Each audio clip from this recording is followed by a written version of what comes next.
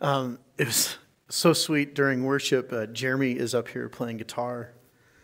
And I look over and Jude, his son, comes over and Jeremy stopped to go see him. And it kind of reminded me of something that I feel like someone needs to hear is sometimes we need the attention of our Father. And I want you to hear this as you might feel like God has left and he's not paying attention. And I'm here to tell you that God sees you. And you have a Father who loves you and who wants to be with you and will slow down and meet you in that moment. I mean, isn't that the gospel message? Is that Jesus meets us? And here's the beautiful thing about the Doornkamp story is Mark had walked away from faith and came back and returned home, and Melissa had no idea that Jesus was pursuing her. And we're in the middle of this series. It's a 3-week series called Testify, where we're talking about the power of testimony, the power of our stories. And here's the thing, what makes our stories powerful is not our stories, it's when Jesus comes into our story and changes everything. Amen? And last week we, by the way, I'm Jason if you're new here. Last week we began the series and Scott and Sarah Lester shared the story about how God brought back a dead marriage. A marriage where they were divorced and it looked like things were done. And through the grace of the Lord and the hard work they put in, let's be clear, they put in some work, right? That's the part is it's not just the Spirit, it's our partnering with what the Spirit wants to do. God restored a broken marriage, and I would think if you talk to them now, they would say their marriage is the best it's ever been, and they finally got the marriage they always wanted. And can we just give a clap for what God has done in that? I mean, that's amazing. This is the power of testimony. This is the power of story. And last week we talked about the story and encounter where Jesus is going about ministry healing and a Jewish synagogue leader, his 12-year-old daughter. For 12 years he's loved this little girl. She gets deathly ill and he's so desperate that he seeks out a traveling rabbi that he's heard news of. And he falls at the feet of Jesus in desperation and says, Jesus, my daughter's sick. If you just come in, if you just touch her, if you can heal her, I know you can do that. And Jesus says, okay, let's go. And they're walking, and in the midst of this crowd, a woman who, and this we shouldn't lose this moment, this woman has been bleeding for 12 years. She's had a bleeding issue. And this 12 years, because of Jewish law, she was considered unclean. And anybody she touched was equally unclean. And so she has to sneak through the crowd. And here's the thing you may not realize is that every person she bumped into, she made them impure. Every person. And so she sneaks through the crowd in desperation and she just thinks, I'm afraid of being rejected by Jesus, this rabbi. He knows who I am. He won't want anything to do with me. If I can just touch the hem of his cloak. And she goes through the crowd and she touches the cloak and instantly she's healed. But Jesus knows power has come out from him. And he says, hey, someone touched me. Who touched me? And the woman very fearfully, I want you to think of the fear, because here's the thing, according to Jewish law, they could have picked up stones and killed her in that moment. And she has to say, it was me. And imagine the fear going through her head, and Jesus looks at her and he says, woman, your faith has healed you. In fact, he calls her daughter. And what we may lose in this is, remember, Jairus at this point, he's still waiting for Jesus to go heal his daughter who's on his deathbed. And this woman who probably has not been touched in 12 years, no physical contact for 12 years, Jesus has now healed her. And then some of Jairus' servants come and they say, Master, your daughter's gone. She's died. Don't waste the teacher's time anymore. I want you to, for a moment, to picture what went through Jairus' mind. You just saw this beautiful moment where God heals this daughter of the Lord who's had a bleeding issue for 12 years, and yet his daughter, whom he's loved, his 12-year-old, has just died. You think he's celebrating at the healing that just took place? No, he's angry, he's hurt. And Jesus says, no, it's not done yet. Let's go. And so Jesus takes Peter, James, and John, and they go to Jairus' house, and they get there and he says, hey, here's the deal. Y'all don't stop crying. She's not dead. She's asleep. Now, here's the thing. She's actually dead. She's not really asleep, but Jesus knows something they don't. And as Jesus gets there, if you've ever seen a dead body, you know what I'm talking about? You know what death looks like. The spirit's not there. It's clear that this body is a shell, that when death happens, the soul leaves the body. And They know death. So when Jesus says she's asleep, in their mind, they're like, Jesus, you don't know what you're talking about. She's dead. We know death. We're surrounded by death all the time. And Jesus says, no, come with me. And he takes Peter, James, and John, and he takes the Jairus and his wife, and he goes to the daughter, and he grabs her hand, and he says, daughter, wake up. And instantly she gets up and she's fine. And he says, get her some food. Now here's the thing. What you may not realize in this moment is that Jesus has brought 2 dead people back to life. See, functionally, the woman with the bleeding issue, because Jewish law says that when a woman, I'm going to be rather adult here, okay? When a woman is going through her monthly cycle, any release of blood means a loss of life, and therefore she's unclean. It's not sinful to go through your cycle. The bleeding issue is not an issue of sin, it was an issue of purity.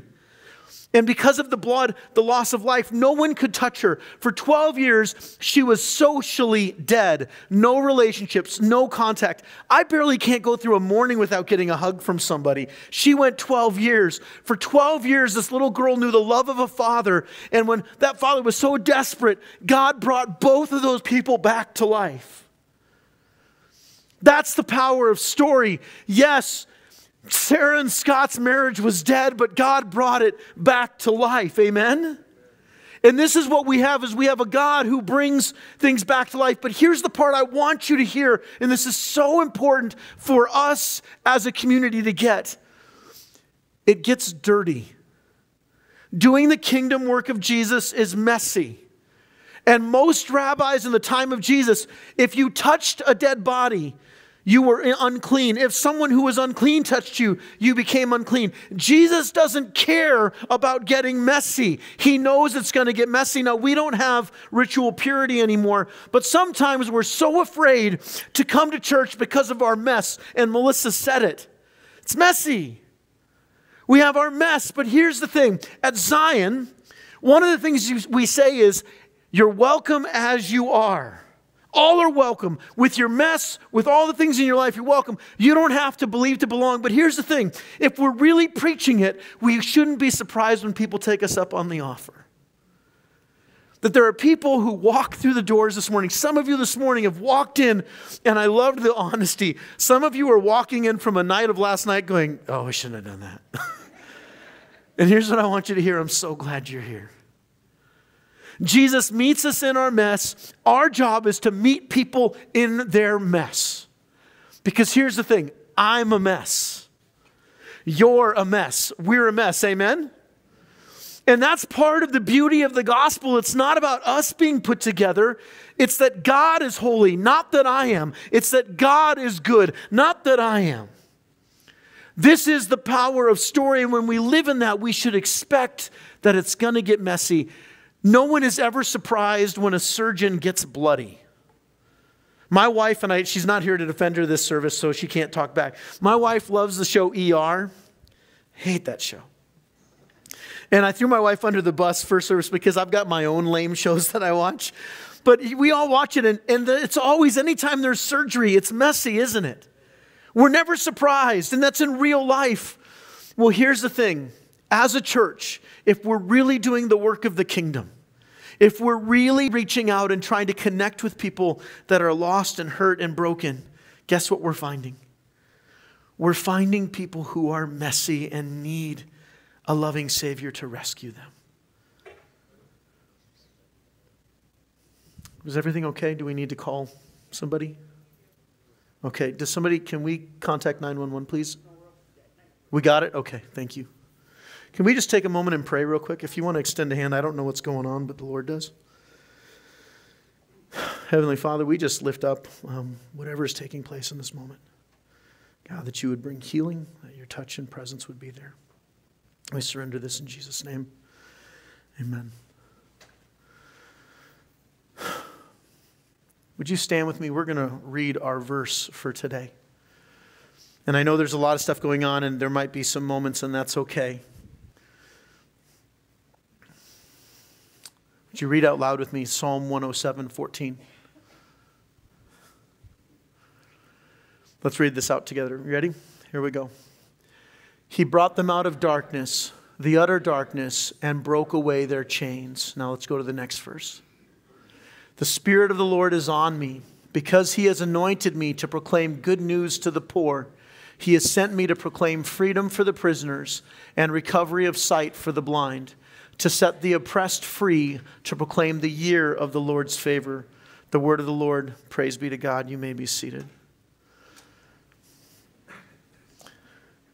They tell us that there are essentially 7 storylines, 7 plot lines of all stories. And in the midst of those, here's what I want you to hear. These storylines there's disagreement about what these storylines look like.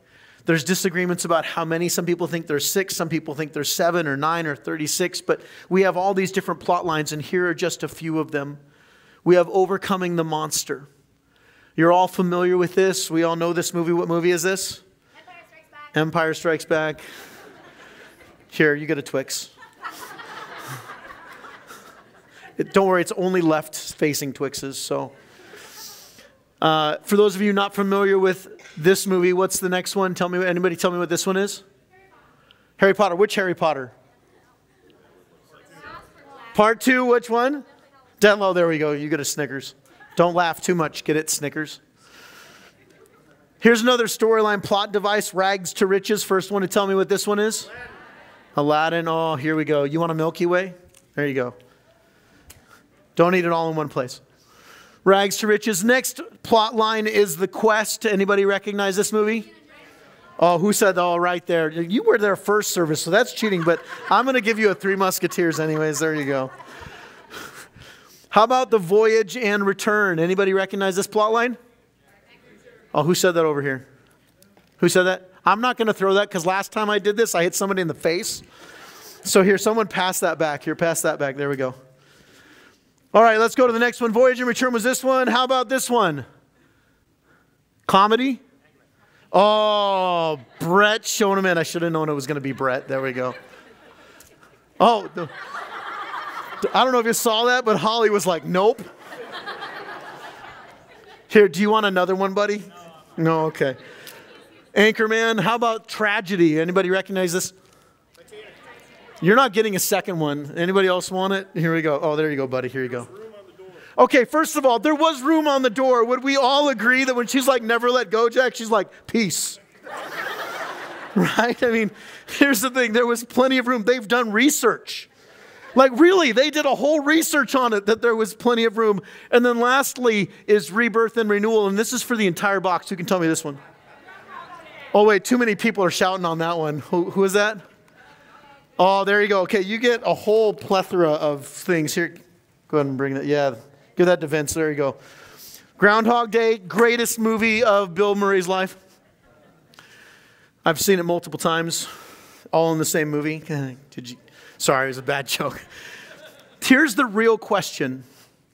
The real question is not, are there 7 or 9 or 36 plot lines? The real question is this: what happens when Jesus gets a hold of your story? What happens when Jesus gets a hold of your plot line? When Jesus enters into your story, does it change? And here's part of what we discover is that when Jesus enters into your storyline, into people's storyline, it doesn't matter if it's a tragedy, a comedy, any of the other ones, overcoming the monster, a quest, is that Jesus can change everything. And I want to share a story with you from the Gospels. This is from Luke chapter 8, but it's also found in Mark and in Matthew. And here's what happens. Okay, so Jesus is doing his public ministry, and Jesus on the Sea of Galilee, on one bank, on the west bank, you essentially have the Israeli side, the Jerusalem side. This is where the Jews, and on the other side of the Sea of Galilee, you have the Gentile side. And Jesus purposely hops into a boat, and he goes to the other side of the lake, to the other side of the sea. He goes to meet with the Gentiles. And when he lands there, and he does this to show that the kingdom of God, the gospel is not just for the Jews, for God's people, it's for all people. His heart is for the lost. And so when Jesus gets there, there's this man. And this man is demon-possessed. And everybody in the community knows this man. They know about this man. And part of it is what happens is this, is that he has isolated himself because of the demon possession in his life. And everybody's afraid of this man. He lives in the tombs. He lives among the tombs. And he comes to Jesus and he falls at the feet of Jesus. Listen to how it describes it. It says, for a long time, the man had not worn clothes or lived in a house, but had lived among the dead, the tombs. Now, I want to stop here for a second, and I want to address those of you in this room who struggle with skepticism. I want to tell you it's okay to be skeptical. See, some of you in this room are going, Jason, I don't know that I believe in this Jesus stuff. I'm not sure I believe in demon possession or any of the things going on there. And a good friend of mine when I was younger who was a psychologist said this. He goes, Jason, here's the problem I have with the Gospels. Now, he's a Christian, loves Jesus. But when I read the Bibles and I read the accounts, a lot of the things that we see in Scripture, a lot of the stories of demon possession, of people having issues, I can explain away from psychological issues, mental health issues. They didn't know about schizophrenia back then. They didn't understand bipolar disorder. They had a basic understanding of things like depression and anxiety. And so sometimes people read a story like this and they go, I don't know that I can believe in that whole demon possession thing, so it must not be true. And here's the thing, I get why you're skeptical. As Christians, we believe that there is an unseen realm, a spiritual world that is filled with demonic. There is the fallen angels called demons, Satan. Those things are real. But if you're not there yet, that's okay. I want you to hear that. We give you permission to have doubt.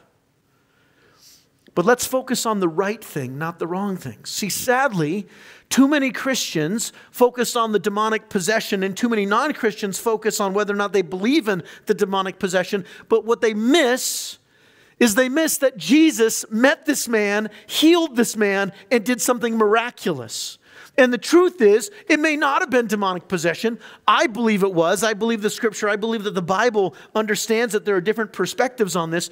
But there's another side to this as well, and here's the hard part. And I want you to hear this, especially if you're struggling with anxiety or depression or some other mental health issue.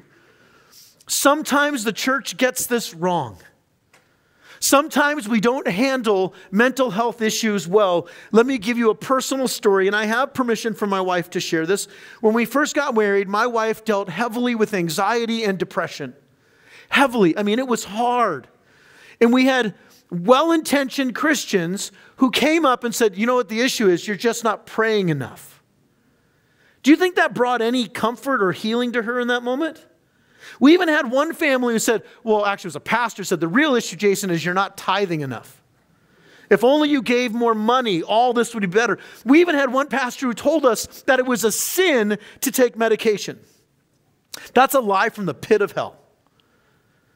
And the reason why I bring this up is we're talking about a spiritual issue, but we cannot exist that there are psychological, mental issues. In fact, growing up in California, I saw every day people who looked like they were demon-possessed. Some of them might have been, but most of them were dealing with mental, psychological, and basically drug addiction issues as well. I mean, there were all kinds of different things, and we need to be aware that people are coming in. We cannot always just say, oh, it's just spiritual, if you just prayed. Because, and I'm not going to ask you to raise your hand, but I guarantee you there are people in this room that have prayed sometimes for years for healing around mental health issues, and it doesn't seem to get better. And if you tell them, well, it's just spiritual, what it tells them is that something is wrong with them, that maybe their faith isn't great enough. And that is not okay. And if that's been done to you, I want you to hear this. I'm so sorry. That is not the point of this story. So as we look at this, what does this mean? Even in the Bible tells us that they understood that there were psychological issues and there were spiritual issues. In Mark chapter 3, we see Jesus has just begun his ministry. Check this out. He's doing his ministry. He's going out baptizing people. He's getting followers coming and checking him out. All these crazy things are happening. He's talking about a new kingdom, which was treason, by the way, in the Roman Empire. And his family's like, we think Jesus might be out of his mind. Like literally, it says that they grab Jesus and they try to put him into like the institution. They try and hide him because they're convinced that Jesus might be going crazy. Now here's the weird thing. Jesus, remember, Mary had a visit from the angel. Even Mary wasn't sure because Jesus was saying some weird things.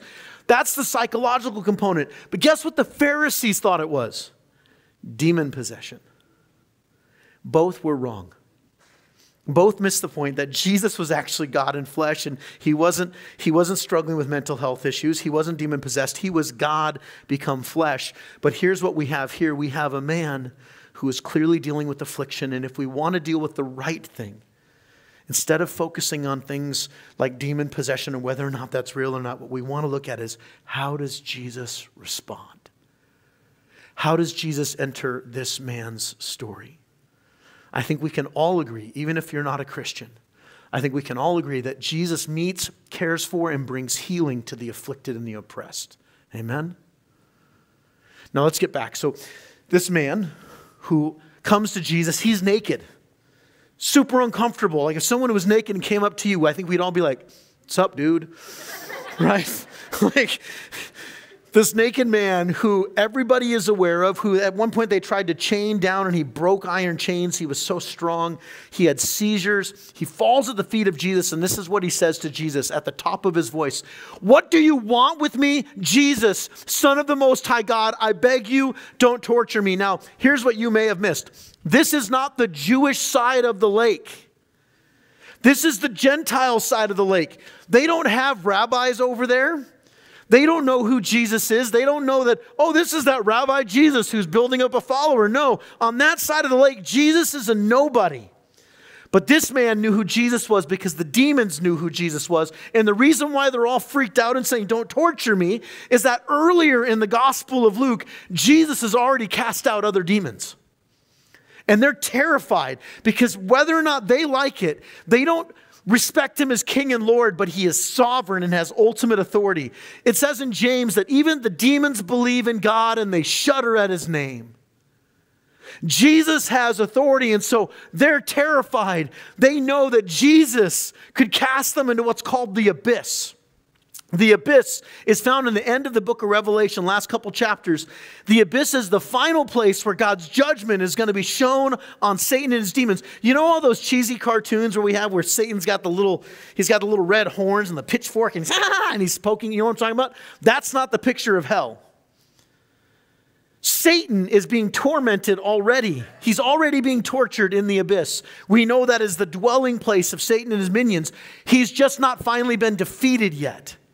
And the demons are like, "Don't cast us into the abyss. Just do something else." Now, here's how Jesus responds. Jesus knew the condition of this man. It says many times the demons had seized him, meaning he had seizures.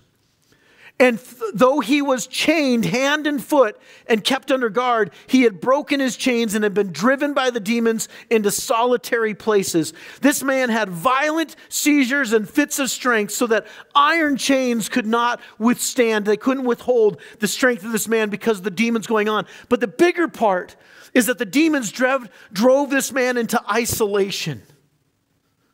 This man was alone. Now, I want to give you a quick fact. You want to know one of the best ways to know if Satan is messing with your family, if he's messing with you? I'm not saying you're demon possessed. Please don't hear that. But this is one of the things that Satan does. First of all, Satan wants to do everything he can to surround you with death and isolation. This man was among the tombs. That's where he was driven. Some of you may not be physically among tombs, but your relationships are filled with death. You live in situations that promote death. You have habits that promote death. You have belief systems that reek of death, and you don't see it. You just think it's freedom. Yes, it's freedom, but it's freedom that's led you to the wrong places. And then the last part is this. Satan wants you to be alone. He drives you into isolation. You know how many people I know who avoid church and they think they're doing the right thing, but really what they're doing is playing right into the enemy's hands. They avoid community. This is the work of Satan. And so Jesus, in all of his authority, goes to the demons in this man. He says, "What is your name?" Straight out of a Hollywood movie. And the demons reply, notice not one, demons, "We are legion." Legion was a Roman Empire term used to describe a size of an army. A legion is about 1,000 members.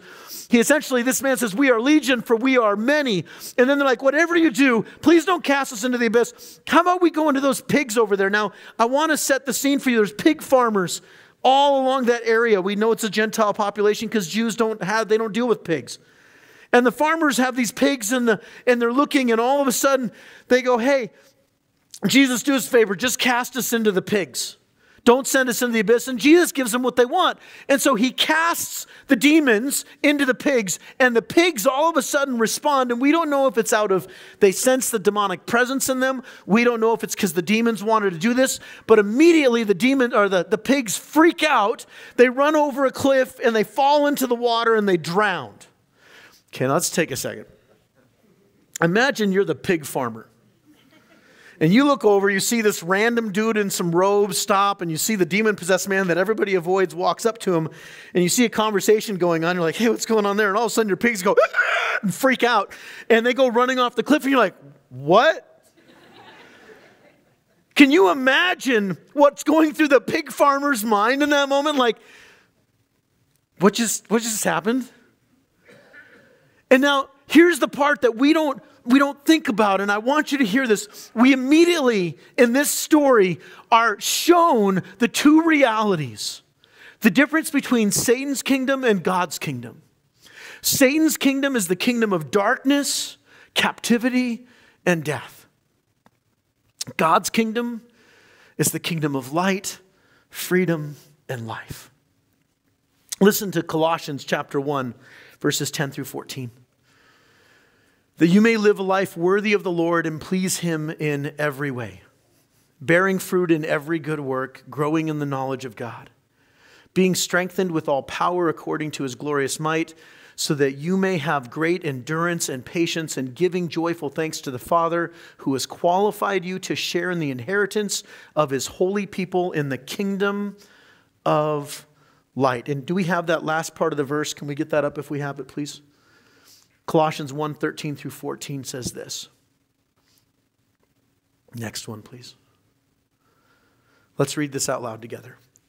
For he has rescued us from the dominion of darkness and brought us into the kingdom of the Son he loves, in whom we have redemption, the forgiveness of sins. God is about the business of bringing people out of darkness and into the light, out of captivity into freedom, out of bondage into a new life. This is the gospel. Now, here's what happens. These pig farmers, they don't understand what's going on, but what they do know is they just lost a lot of money. These pigs cost money. And so they look over at the man, and here's what it tells us. Luke chapter 8, 35 through 36. When they came to Jesus, they found the man from whom the demons had gone out, sitting at Jesus' feet, dressed and in his right mind, and they were, what's the word there? Afraid. Those who had seen it told the people how the demon-possessed man had been cured. Now, I want to draw attention. There's a couple things that we might miss that are really important. This man had been violently out of control before, and now he's sitting calmly and peacefully at the feet of Jesus, fully clothed and listening. They've just witnessed. Everybody was aware of this man, and their response was not celebration, it was fear. They can't wrap their heads around what God has just done. Now, here's something that I hear all the time. I saw it in my own life. When you first come to Jesus, when Jesus comes to your story, the people who used to hang out with you and when you were in the old story may not like the new story you're living in. Because you're now living in the light and you're reminding them they live in the darkness. Sometimes when God gets a hold of you, that new life, that joy you feel, feels threatening to people who aren't there yet. And instead of encountering the mercy and goodness of God, they're afraid of the power of God. John Calvin wrote it this way.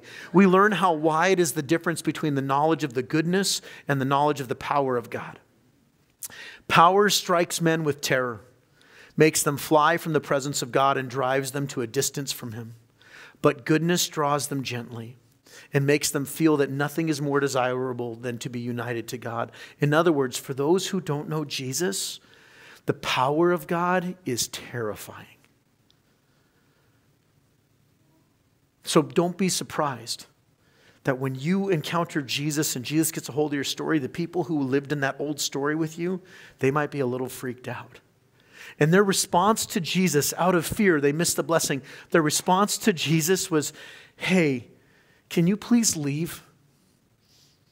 We get it. Like you've done some remarkable things. We don't know what you did with this guy. In their mind, they may have thought he was one of the Greek gods come in flesh. That was part of their reality. They didn't know that he was God become flesh.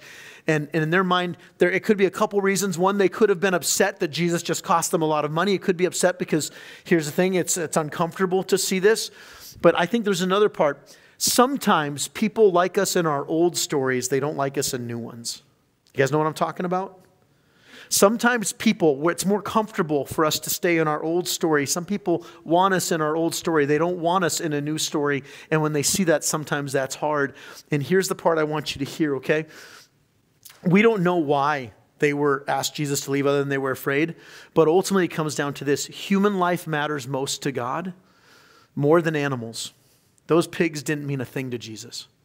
More than money, more than comfort, more than cultural differences. Human life matters so much to God that God became flesh and ultimately died to set us free and bring us home.